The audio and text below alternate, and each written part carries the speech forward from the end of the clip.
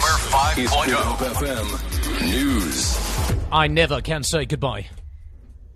The pre-trial conference of former Western Cape Police Commissioner Arno Lamour and 5 co-accused has been postponed to the 6th of May in the High Court in Cape Town. This will give some of them time to sort out their legal funding. They face 109 charges, including fraud, corruption, money laundering, and defeating the ends of justice. Lamour's co-accused include 3 brigadiers, a local businessman, and his son. He and the brigadiers allegedly received cash and expensive gifts from the businessman in exchange for special treatment. The accused are out on 5,000 Rand bail each.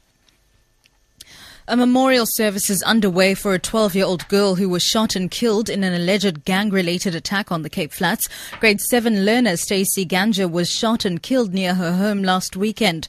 2 other young children have lost their lives in a similar way in the area recently.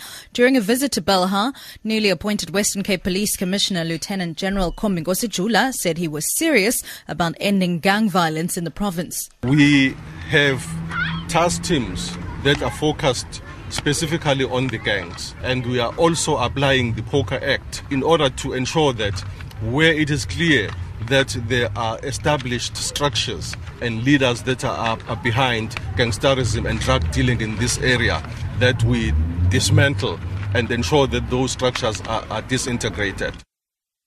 Firefighters are still struggling to contain a mountain fire near the Boland town of Worcester due to strong winds in the area. Fire spokesperson Heinrich Lowe says the fire, which started burning last weekend, has flared up several times.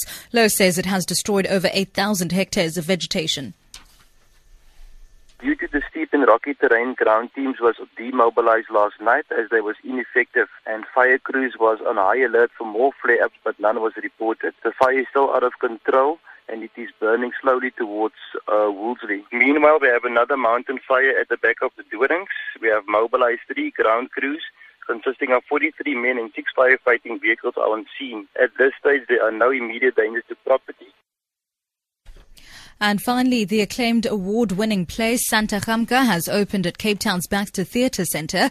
It tells the story of a young coloured man from the Karoo whose lies start to catch up with him when he's chosen money over education. The production features Marlo Minnar under the direction of Jaco Bauer. Meanwhile, at the Alexander Theatre in town, the music show No Jazz Hands Allowed is on the boards. It features unknown contemporary musical theatre pieces performed by top artists and vocalists from the Cape. For Good Hope FM News, I'm Sibs Machiela.